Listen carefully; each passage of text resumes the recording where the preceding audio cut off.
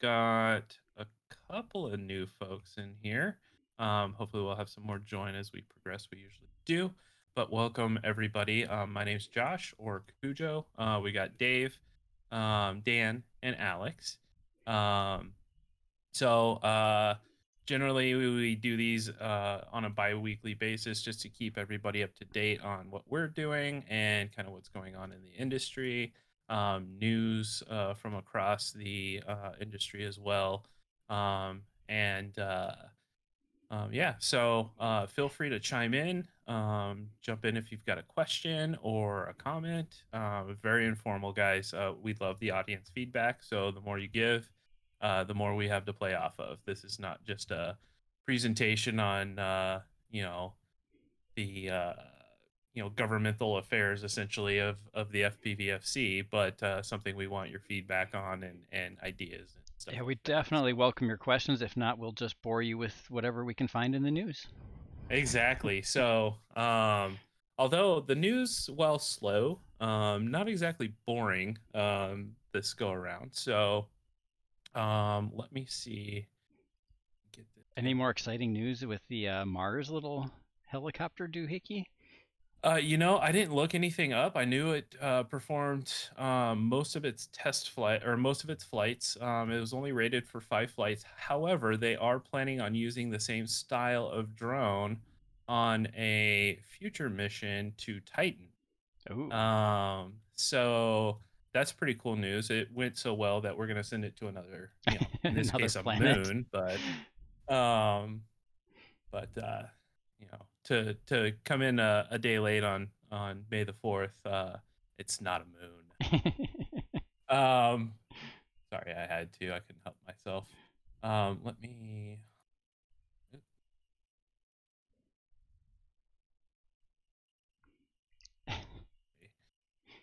Dave's not happy with his ambiance. He's gotta clean it up a little. All right, so let me share my screen real quick, and hopefully this works. I'm gonna go live. Let's see. I always forget. I have to click the watch stream button to make that show up. There it is. All right, and then I'm gonna go ahead and drop these links into this. So this is Oh, that dramatic was drone good. footage of a tornado before disaster strikes. So an experienced storm chaser, Brian Finger, had a close shave with a raging tornado a couple days ago. Eager to capture some dramatic footage of the extreme weather event, and Finger sent his DJI Mavic 2 Pro right towards the action while being sure to keep a fairly safe distance. The footage shows the tornado's awesome power as it barreled across the land near Yazoo City, Mississippi on Sunday, May 2nd, battering a farm forest and sending debris skyward. Um, so Finger said that the sound you can hear in the video is mostly from his controller, though you can also hear his vehicle's navigation system offering him probably the most important set of driving instructions he's ever received. Oh man, these guys live dangerous lives. So we're gonna go ahead and play this. Yeah, that's. I watched this. It was really good footage. Just crazy. I'd And I still do love. believe he lost his drone Yeah, in that's what I this. heard too. I would love to see how close I could get to a tornado with an FPV drone, but Yeah. technically I'd One of probably have to these be a lot days, closer to it. if we haven't had a really good haboob here in Arizona, probably in a year or two, but one of these days I'd really like to fly close to that. That'd be, yeah, that's insane. But also, for these storm chasers, a great use of the technology. So, Yeah, that's I just mean, amazing. Coming from somebody who's living in a house that's been hit by a tornado, like this is really cool to see. yeah, just the awesome power. Look at that forest just getting tore up, all the debris flying around. This is a 7-minute video. Obviously, I'm not going to play the whole thing. Well, Yeah, Alex, and volcanoes, tornadoes. we've got more on the Iceland volcano too. So just wait. Four Horsemen, Pestilence. Right. Yeah, can you get some good drone footage of cicadas? Yeah, I know. They're right this year, aren't they? So I've heard. All right. So, close that. Next up, Skydio has. Oops. Hold on. Skydio has started to ship its first X2 enterprise drones with prices from $10,999. So, if you've got $11,000 laying around, maybe you hit it big on Doggy Coin or Bitcoin or any of the other cryptos that are going crazy right now. You can get yourself one of these. So, U.S. drone maker Skydio has begun shipping its first enterprise drones today with prices starting at an enterprise-worthy $10,999. Skydio is best known as a pioneer of self-flying drone tech, but in recent years has shifted its attention away from a consumer market dominated by Chinese giant DJI to courting enterprise customers instead. The switch is partly due to geopolitics. We've talked about this before, where the U.S. government has blacklisted various Chinese drones over spying fears. This means that law enforcement, military, and federal customers are looking for more U.S.-based firms instead. The switch helps Skydio boost to a $1 billion valuation, no doubt assisted by higher prices such businesses can command. Let's see. The X2 drone comes in two major flavors. There's the X2D for defense and federal agencies, and the X2E for enterprises, first responders, and civilian agencies. Both units are available in two configurations. The first has a dual color thermal sensor and is optimized for long range situational awareness.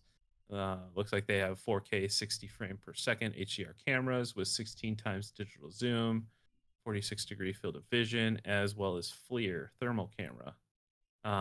Those FLIR thermal cameras, if you haven't looked into them, those things alone are like in the $4,000 to $5,000 just for one of those. So, I mean, that's half the price tag of this drone, considering. Prices for the color thermal configuration would start shipping today. Start at $14,499. And then the color only units are available for pre-order at the $11,000 price. So it'll be interesting to see these kind of pick up if. And this is to me, this is a clever business strategy from Skydio. If you think back to what Tesla did, the first Tesla was that beautiful little $100,000 sports car. That's a very intelligent way to enter the market with a high price, high margin niche offering. This is a little more than niche, certainly, but an enterprise targeting as well as the good military contracts that Skydio has gotten. They are very, very active in the ASTM working groups. They have their chairman is now a member of the DAC. So an American company working hard to work the various angles of getting good government and municipal and public safety contracts. Mm-hmm. So while Dave was talking, I did play the little demo video for that Skydio X2D, and it looks like it's got a pretty big battery on it. The controller is a 6.8 inch AMO LED touchscreen, and as well as glove compatible joysticks. So that makes it good for police, military, that kind of thing, who are always out in the field doing stuff like that. So, anywho, I think this just got announced today. Red Cat signs letter of intent to acquire Lugus Studios, who is the developers and publishers of Liftoff drone racing software. So Red Cat is now, I believe they have Rotor Riot is under their belt. Liftoff will soon be under their belt. Fat Shark is under their belt, as well as Skyper Sonic, I believe. So be interesting to see what kind of comes to that. And then I do know that they just entered the NASDAQ market last week, I think. So, and that to their letter of intent says that they have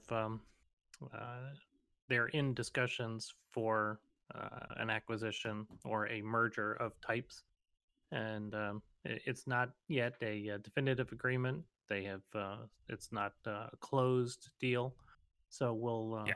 we'll keep an eye on this. But it is unusual that a public company would announce a letter of intent.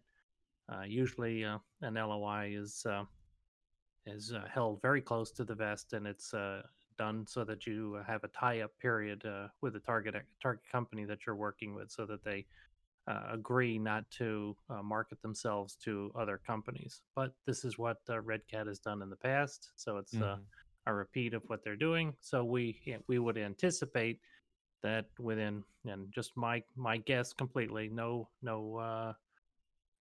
information from anyone in the company. My guess would be that within 30 to 45 days, we would see another press release with definitive agreements and a close date. Mhm. It does say that Lucas is planning to launch Liftoff Academy, which I'm interested in. Liftoff is probably, the most the program that's seen the most use in my personal life in terms of, you know, playing it, learning tricks in it, stuff like that. So what's Liftoff Um, Academy compared to the normal Liftoff? So it says it's a more expansive training platform which will teach drone pilots how to fly in various industrial environments, including oil and gas pipelines, cell towers, and automotive manufacturing plants. So And I'm it guessing seems that's like not it's to dive those towers and fly through the probably not. pipelines in FPV. I think it's more of a training on inspection, and which Sure. is a smart Like move, the to be Skypersonic honest. stuff. Yeah. But So it'll be interesting to see how that plays out.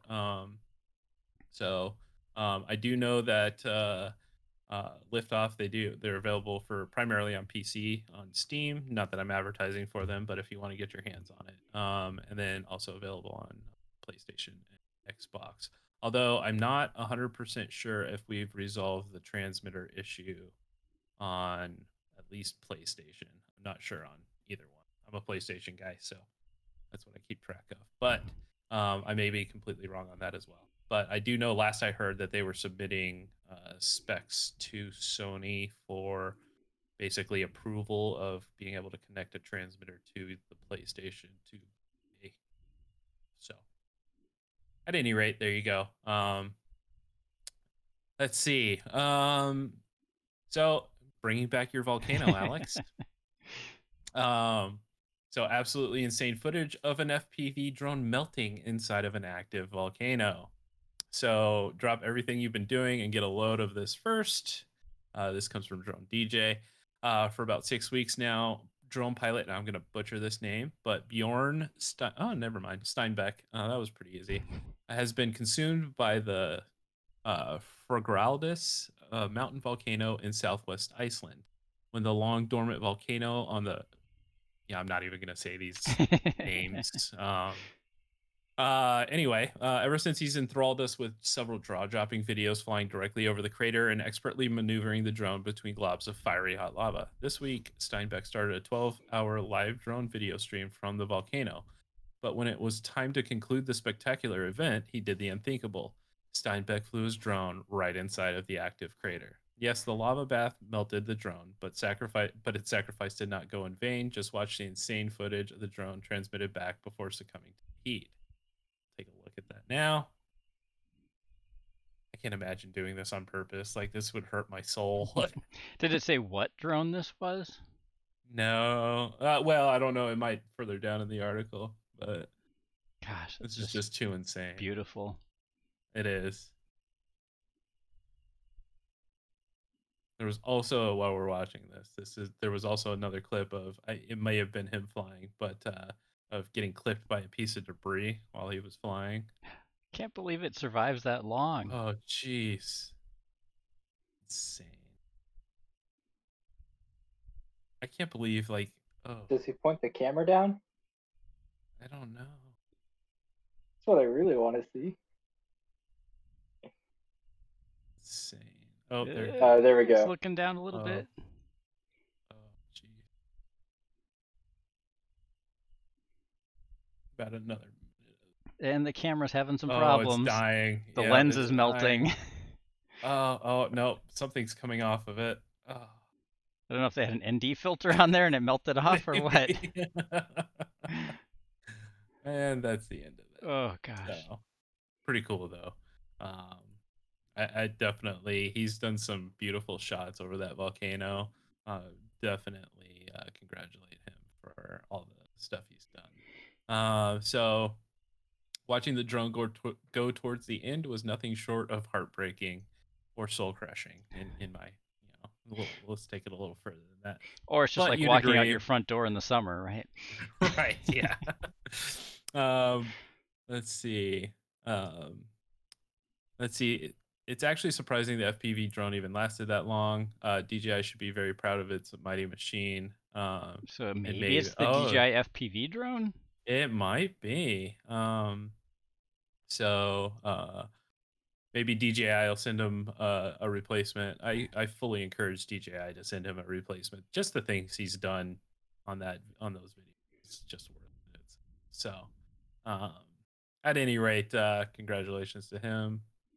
That would be pretty amazing. So I think, Alex, the props are only in view depending on what settings you have on the camera. Might be a zoom, like maybe zoomed in. And if you've got stabilization enabled or something, from what I've heard. So this is pretty incredible. So a woman went missing last year. I think in November.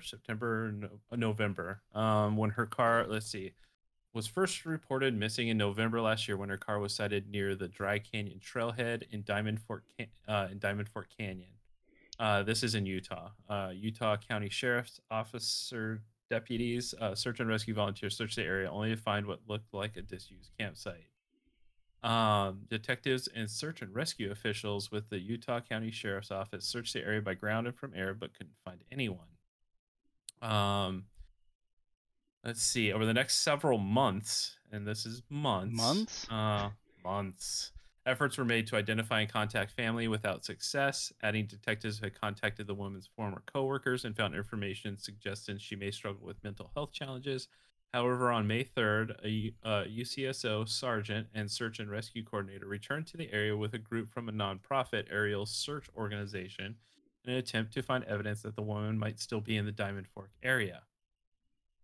During one of the first attempts, a drone crashed. As the team set out to find it, they came across a tent they believe had been abandoned. They sent the drone up, and apparently on one of its first passes, the drone crashed. So they went looking for the drone that had crashed, and doing that, they came across another small campsite where there was a tent.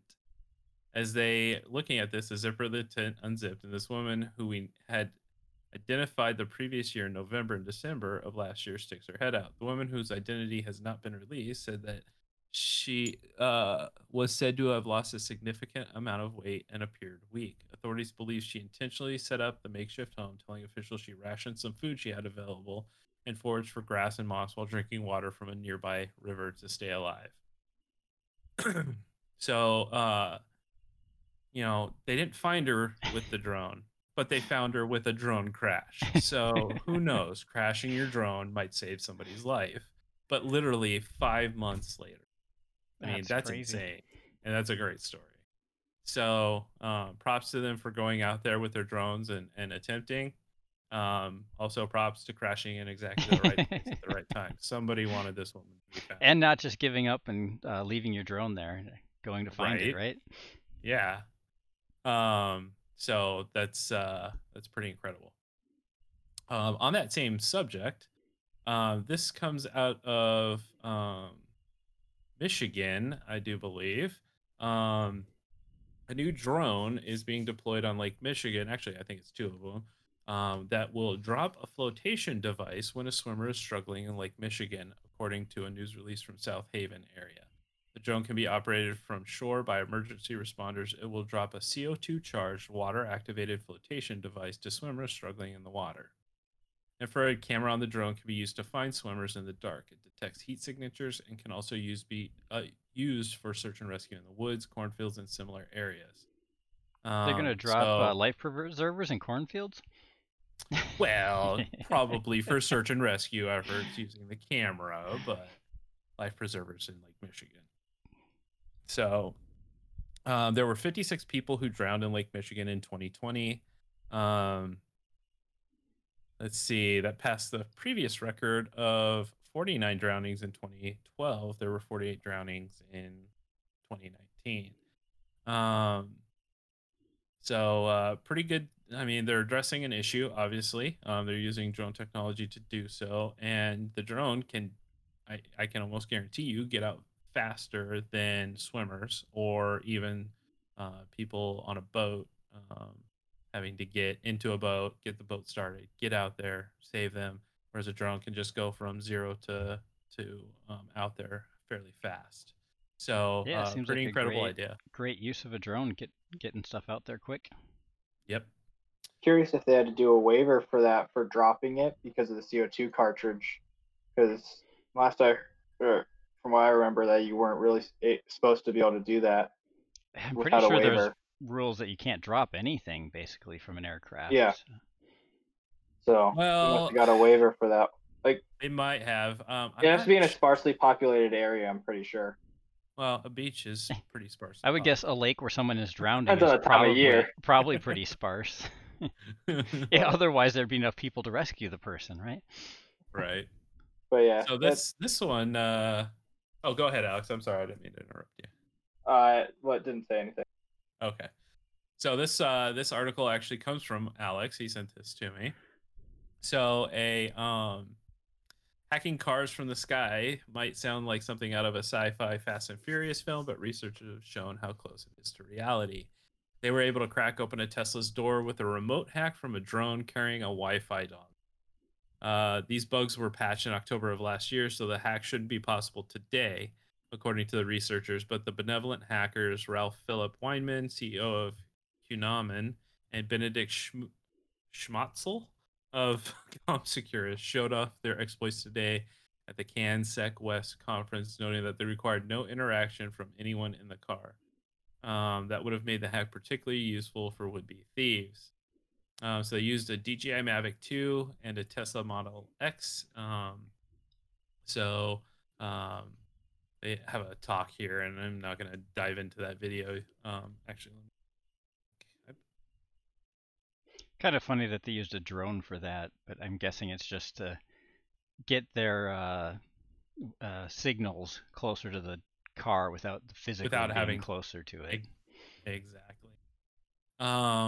So it says they could have used the flaws to compromise parked cars and control their infotainment systems over Wi-Fi. It would be possible for an attacker to unlock the doors and trunk, change seat positions, both steering and acceleration modes. In short, pretty much what a driver pressing various buttons on the console can. The attack does not yield drive control of the car, so that's a good thing. But I mean, easily, making it stealable. Could you imagine being like a security guard watching security cam footage of a bunch of Teslas in a parking lot, and their like doors are opening and moving around, and someone's playing video on the entertainment system, changing the radio station? That would be nuts. I did. There was a video. I think it was on Twitter somewhere. It showed a dealership or a holding yard for a bunch of Teslas, and it showed them all going through their firmware updates. So Teslas update their firmware via satellite, and they all like blink their lights and all kinds of crazy configurations to show that the firmware update's happening and was accepted and all that kind of stuff. And it just is like a wave of lights going across this parking lot. It was pretty incredible.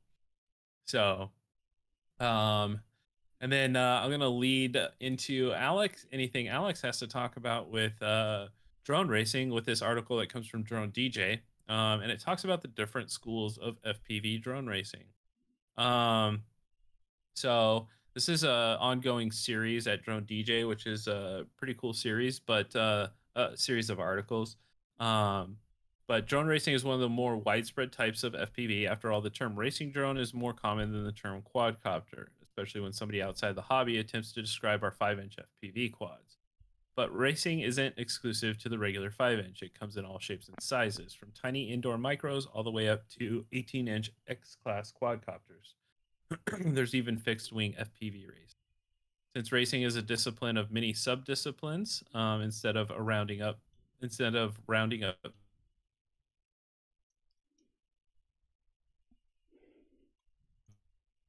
work our way up. So obviously the first one is whoop racing, and this is um, definitely one of the I don't know. Would you say it was as popular, more popular than 5-inch, Alex? I'd say 5-inch is still more I can't hear you. popular. I think Did I lose you? 5-inch is still more popular. I can hear Alex okay. Josh may be having some technical difficulties. Did his headset battery die? You could hear me a second ago, Yeah. but now I'm sure he can't hear me. Not if he's got his Maybe now. headphones off his head. Hold on.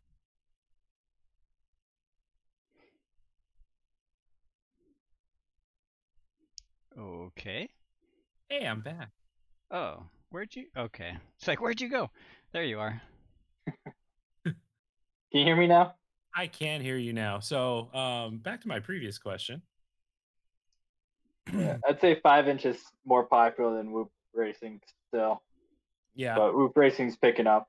Yeah, absolutely. I know locally, I don't know if they still do, but I know locally they had a pretty big chapter that was doing whoop racing here in Phoenix.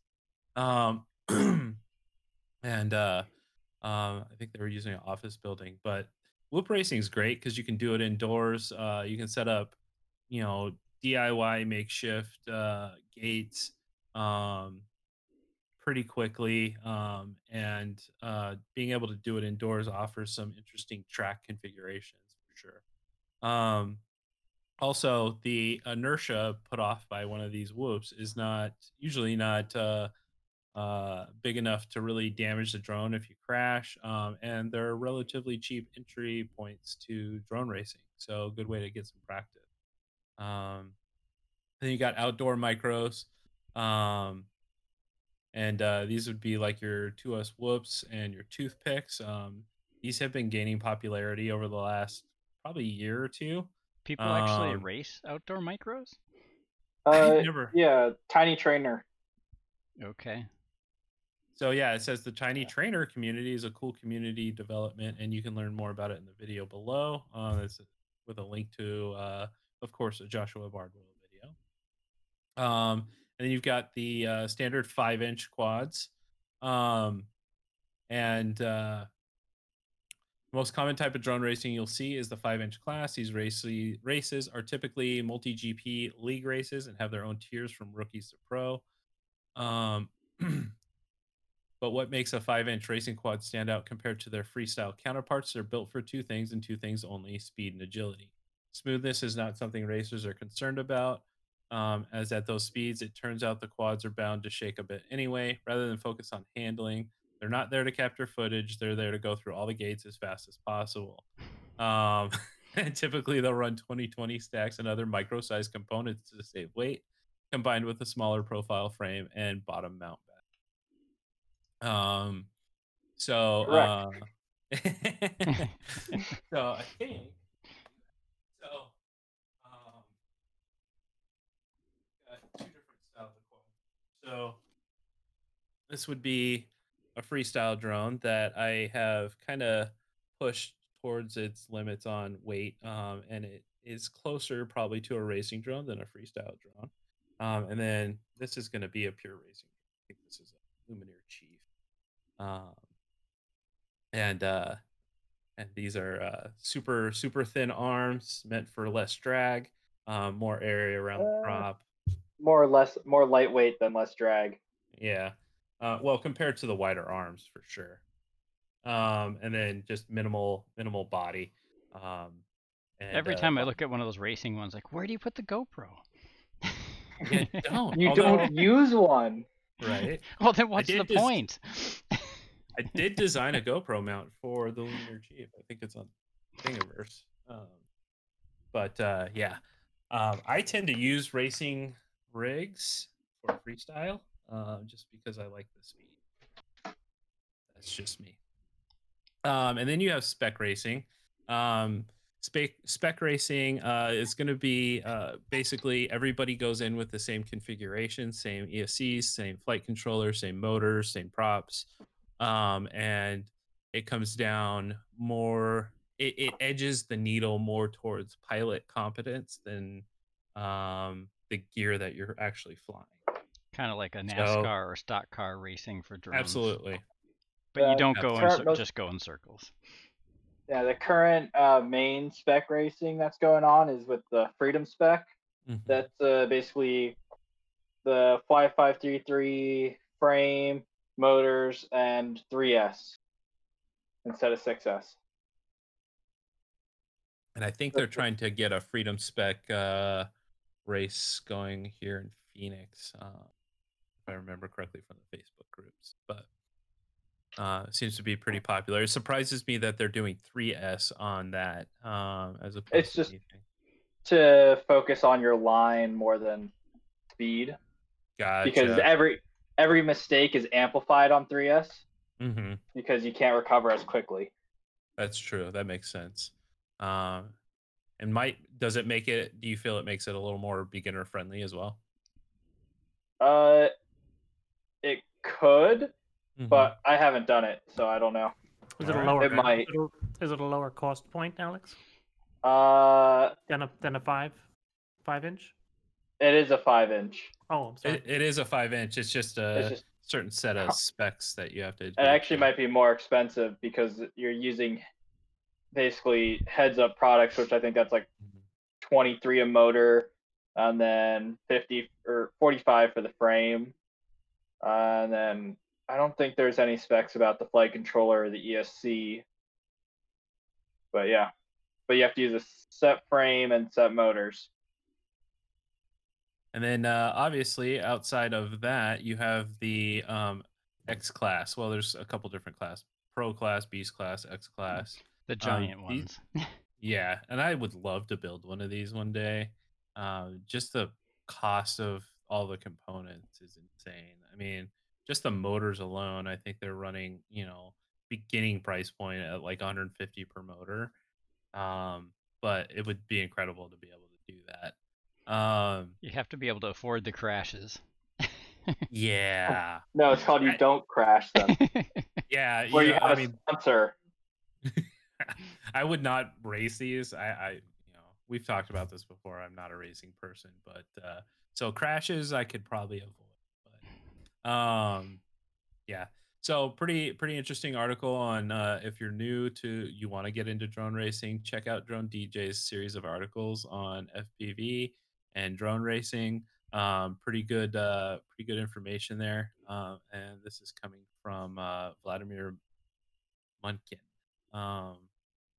So he's based in Serbia. So he's an active racer. But on that note, Alex, what do you got for us today? Well, I got the parts that the top pilots are using. So cool. Yeah. Let me. I think I might share my screen for this one because these are based off of surveys from 2020 Global Championships, and so these are going to be the top pilots at nationals, and yeah. So the top pilots are willing to share what they used, or they're planning on using something totally different the next year, so it's okay to tell you what you used to win this year. Well, everyone, it's a community, and we share information. So this is true. Yeah, it's not like other racing communities. As well as people are also most likely going to change stuff. I changed half of my parts already. Yeah. So, is it sharing? Let's see. I can click on it now. There we go. You can see some nice pie charts. Yep. So, frames at Champs. Most popular was the Switchback, which is a heads-up frame. Then, I guess the next second one was the Floss. So that's that's probably one of the newer versions to the original version of the Floss. You can also see that in the motors that people used, most was also the heads-up motors. So there's a little bit of a reason behind all this heads-up stuff because he won 2 times in a row, almost won 3 times in a row. Then for the props, most popular props, HQR38 also his prop. So there's a lot of copycats there. Yes. Second most good favorite prop was the 51466s from GemFan. But yeah, the HQ R38s and the GemFan props, those are pretty much what the top pilots are using. I'm currently using the R38s. Motors, I'm using the iFlight motors, the Zing V2s. Well, I'm going to be. Yeah. And then frame, it's a custom frame that I use. But goggles, that's where it's mixed up a bit. You got a couple Orca, HDOs, HDO2s, Fat Shark. They're mostly Fat Sharks, but that's what most of the community uses anyways. Some were using DJI, but with the analog mod, and then Sky Zone. Cameras that top pilots were using. So most of these are nano cameras. So Foxeer Predator Nano and RunCam Nano, those were pretty much what people were using. Interesting to sort of see that it's like 50-50 RunCam and Foxeer. Yeah. You add them all up. Yeah, I think a lot of pilots are more using Foxeer now, at least in racing, because RunCam it's expensive. Foxeer has a little bit lower cost than RunCam, Okay, and so every time you break your camera, it adds up. And the quality's similar enough that you might as well go with the cheaper one. Yeah, there's not much difference in that. Radio control links, this is where it gets split up quite a bit, and you can also see that there are some people on some newer stuff as well. So there's some people, most people are on Crossfire. I guess second would be FrSky, third Spectrum, but then we get some people were already running Ghost, and then a very few people had Tracer by then too, and that's just released. So these pilots have just switched over to Tracer. Yeah, that one. This graph will definitely be interesting to see how it changes throughout this year. I have a feeling that at Champs this year, it's going to be Ghost and Tracer for the most part. Ghost and Tracer are going to take up half of it because almost all the top pilots I know have already switched. Wow. Interesting. Yeah. You don't think Crossfire is going to hold a significant market share there? Racing, not for the top pilots. No. Interesting. Because, one of my friends who I currently fly with, he just switched to Tracer. I recently switched to Tracer. I know all the top pilots at the races I go to now, a lot of them are using Ghost too. So Crossfire's dying out for racers pretty much. Software, most are using Betaflight, some using Falco X, but some people like Falco X for some reason, but a lot of others like Betaflight. So absolutely zero KISS or anything else? No, who would use KISS to race? I don't know. But yeah. Interesting. So no iNav people autonomously racing. Good luck with that. ESCs, you can see Hobbywing takes the cake, but it's pretty split up between the rest. I have a feeling that the Redux ESC you're going to see a lot more pilots using. That's the one where they basically said if you destroy it, we'll replace it when they were doing their prototype batches. So that's going to take some stuff.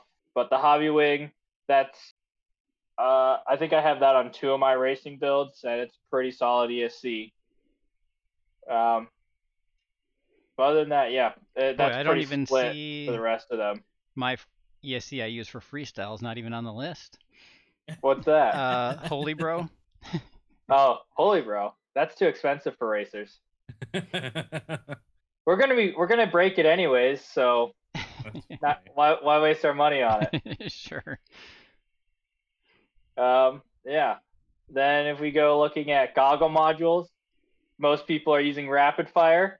We got TBS Fusion in second, and then it's split up between Trudy, and then we got Owl RX, Foxeer Wildfire, and Clearview. So yeah, that's. Rapid Fire took the cake. Would you predict that any of that will change over time? I have a feeling that the TBS Fusion will actually increase some, mainly because of its ability to link with Crossfire and Tracer. Sure. To you can switch it on the module and switches on your quad. I have a feeling that might, but Yeah, I'm not rapid sure that. fire's gonna. Yeah, if you But already have it's gonna be rapid tough to get. fire, buying fusion is not Yeah. really that big a difference. So yeah. Yes. Yeah. So rapid fire is still gonna hold a pretty good lead, but I could see TBS growing. Now batteries, they're Tattoo takes the top, but there's other than that, it's split between a ton of different stuff. Mhm. I guess next up we'd have China Hobby Line batteries, or well, maybe, or GNB. GNB batteries were pretty popular. Pulse, that looks like was also up there, but there's just the one with GNB at 5%. A couple China Hobby Lines, those 3.8% each. Yeah, Tattoo But yeah, really takes it there. Mhm. but If you you can combine see, those two. yeah, they're more expensive, and those were the V3s, so pilots are probably going to be using the V4s this season. Is that what you Uh, Tattoo fly? really made a name for themselves early on in Yeah. FPV racing, with their high C, discharge battery. Exactly. I could see GNB growing a bit. China Hobby Line's definitely going to increase some, probably. It might, I don't know, definitely, but it might increase. Other than that, a lot of these batteries aren't going to last until champs, so pilots will be getting new batteries soon. Yeah, and as you can see, no one was using 4S. Few people were using 5S. Mhm. Yeah, there were some people using 5S. I think there might have been one person who had 4S, but they alternated between 4S and 6S. Then flight controllers. This is also pretty much split. Talon was most popular.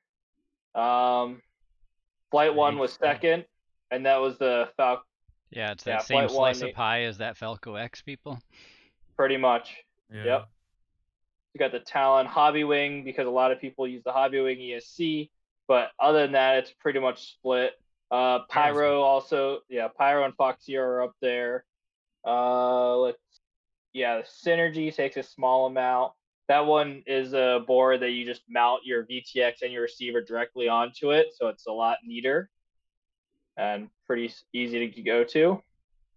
HGLRC, I could see that growing a little bit, and Diatone, a Diatone flight controller. Actually, I don't see any. Did no one use any?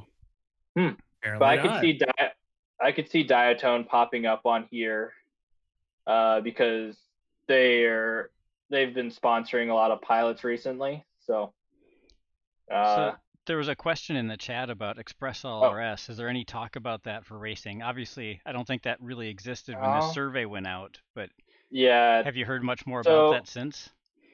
I think the only thing that might get some people to use Express LRS in racing is the chip antenna that they have, because even though that's going to decrease the range, ceramic antenna or something that's super tiny. Yeah, that even though that decreases the range, we're not flying far at all with racing, so it doesn't matter too much.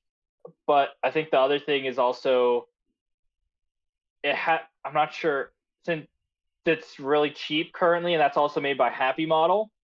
That receiver, it's not to the quality and reliability that pilots are comfortable to switch yet. It hasn't been proven long enough for pilots to switch to. So with Tracer and Ghost, those are coming from TBS and Immersion RC. So those are reliable companies, easy to jump on the gun, basically, right away. But Express LRS could be, I wouldn't expect too much from it, maybe a few pilots. But yeah. Definitely hear a lot of talk about Express LRS lately. Mm-hmm. A lot of excitement about it anyway.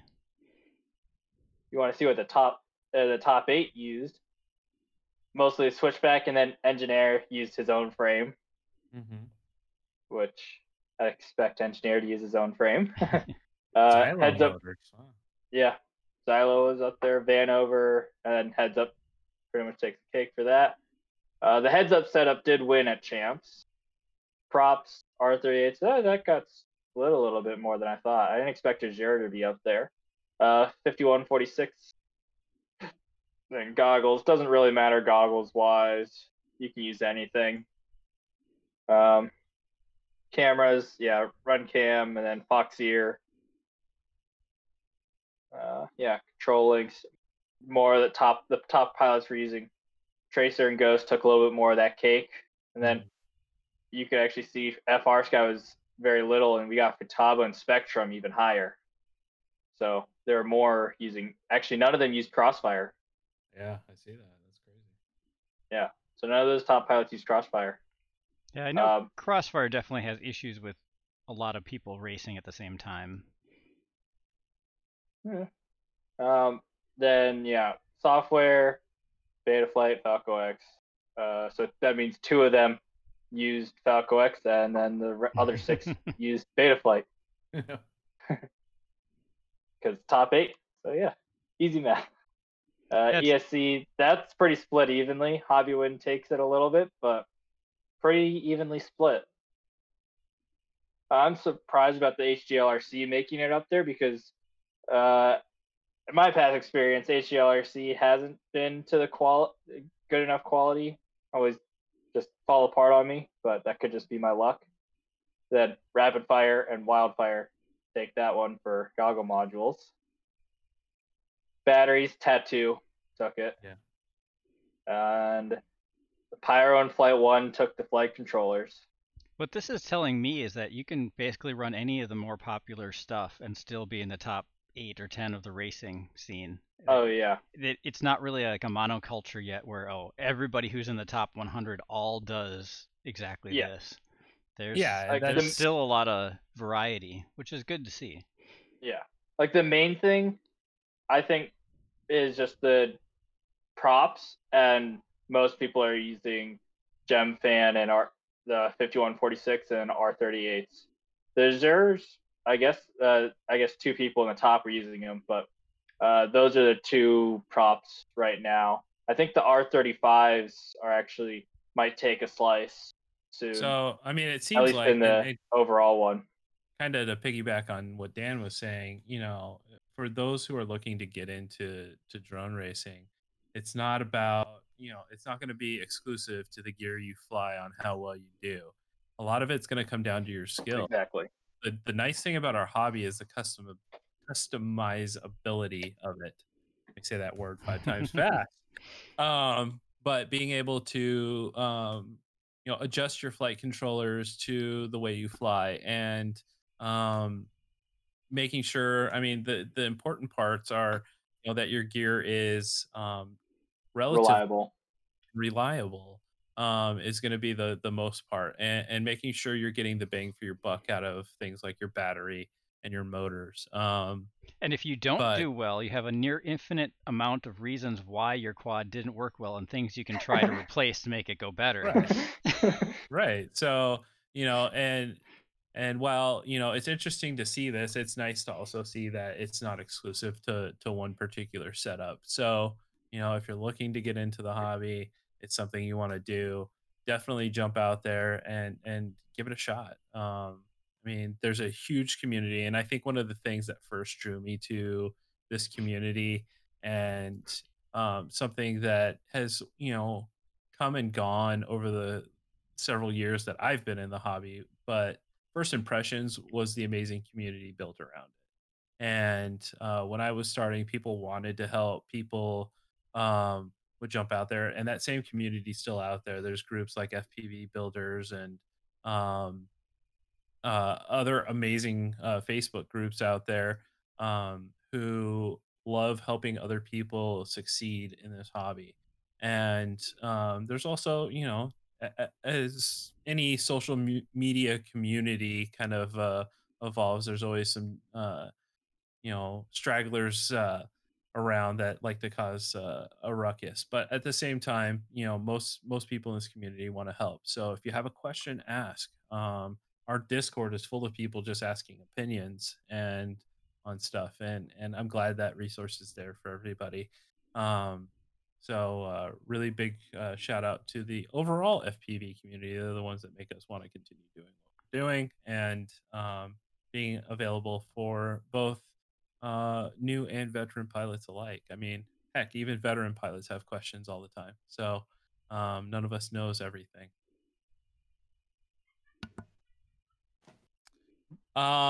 Dave, you got anything for us, sir?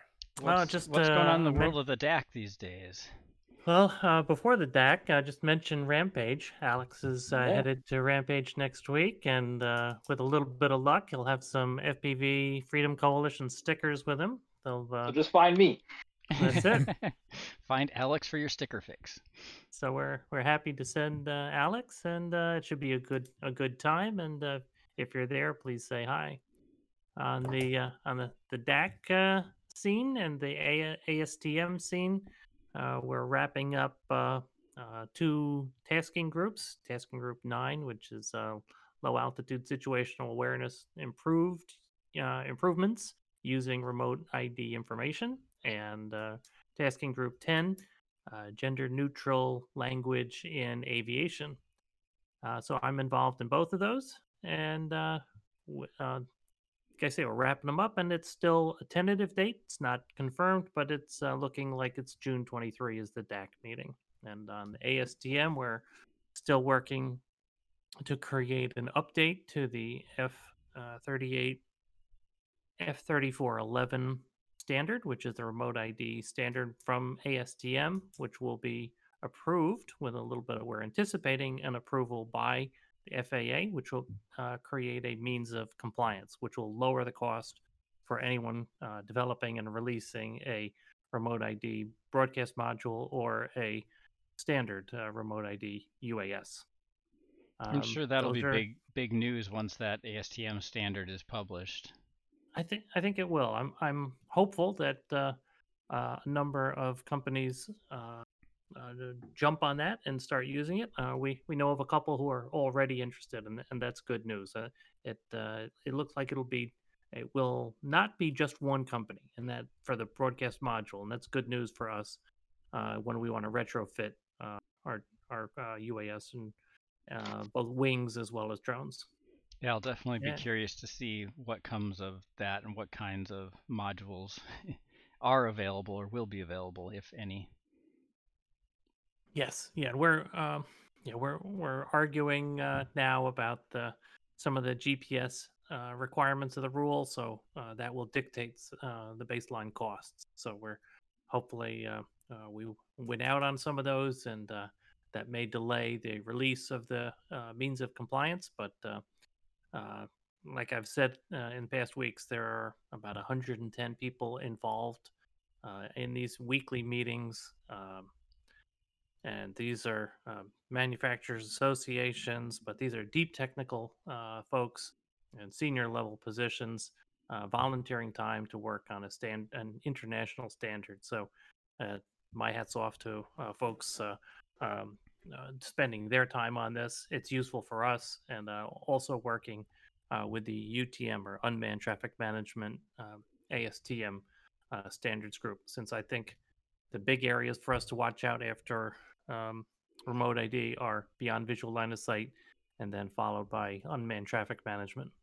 Big areas in terms of lots of regulation to impede our rights, but making progress and things going along pretty well. Excellent, thank you. So again, Alex will be at Rampage, and do me all a favor, for those of you who go see him, get some of our stickers from him. But do us a favor, leave one of your own if you've got them. We'd like to have a collection of stickers that Alex interacts with.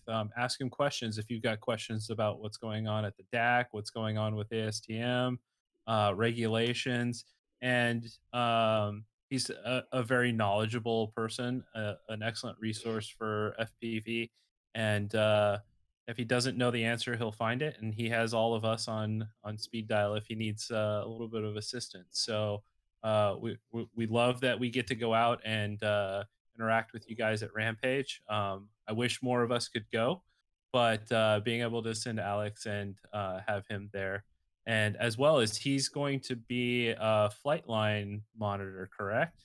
Yeah, one of the flight line managers. So not only is he going to be there to answer your questions, but he's going to help you guys stay safe while you're out there having fun. So pretty incredible opportunity for us to be able to do that. And We're also going to have a Q&A there too. So it's going to be a set Q&A.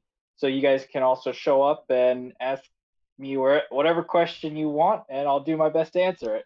Try to stump Alex's Alex own Smith. Ask Me Anything. Excellent. About Thank you. FPV. Thank There you. you go. Thank you, Alex. Thanks for going. Absolutely. All right. So anybody else have any questions, comments, concerns, anything? All right. Well, with that, thank you for coming. We appreciate you guys being here again. Tell your friends. We'd love to have them here, and we'd love to have some questions from you guys or anything that you want to offer. So with that, I will say good night and give you back the rest of your evening. Thank you so much for joining us.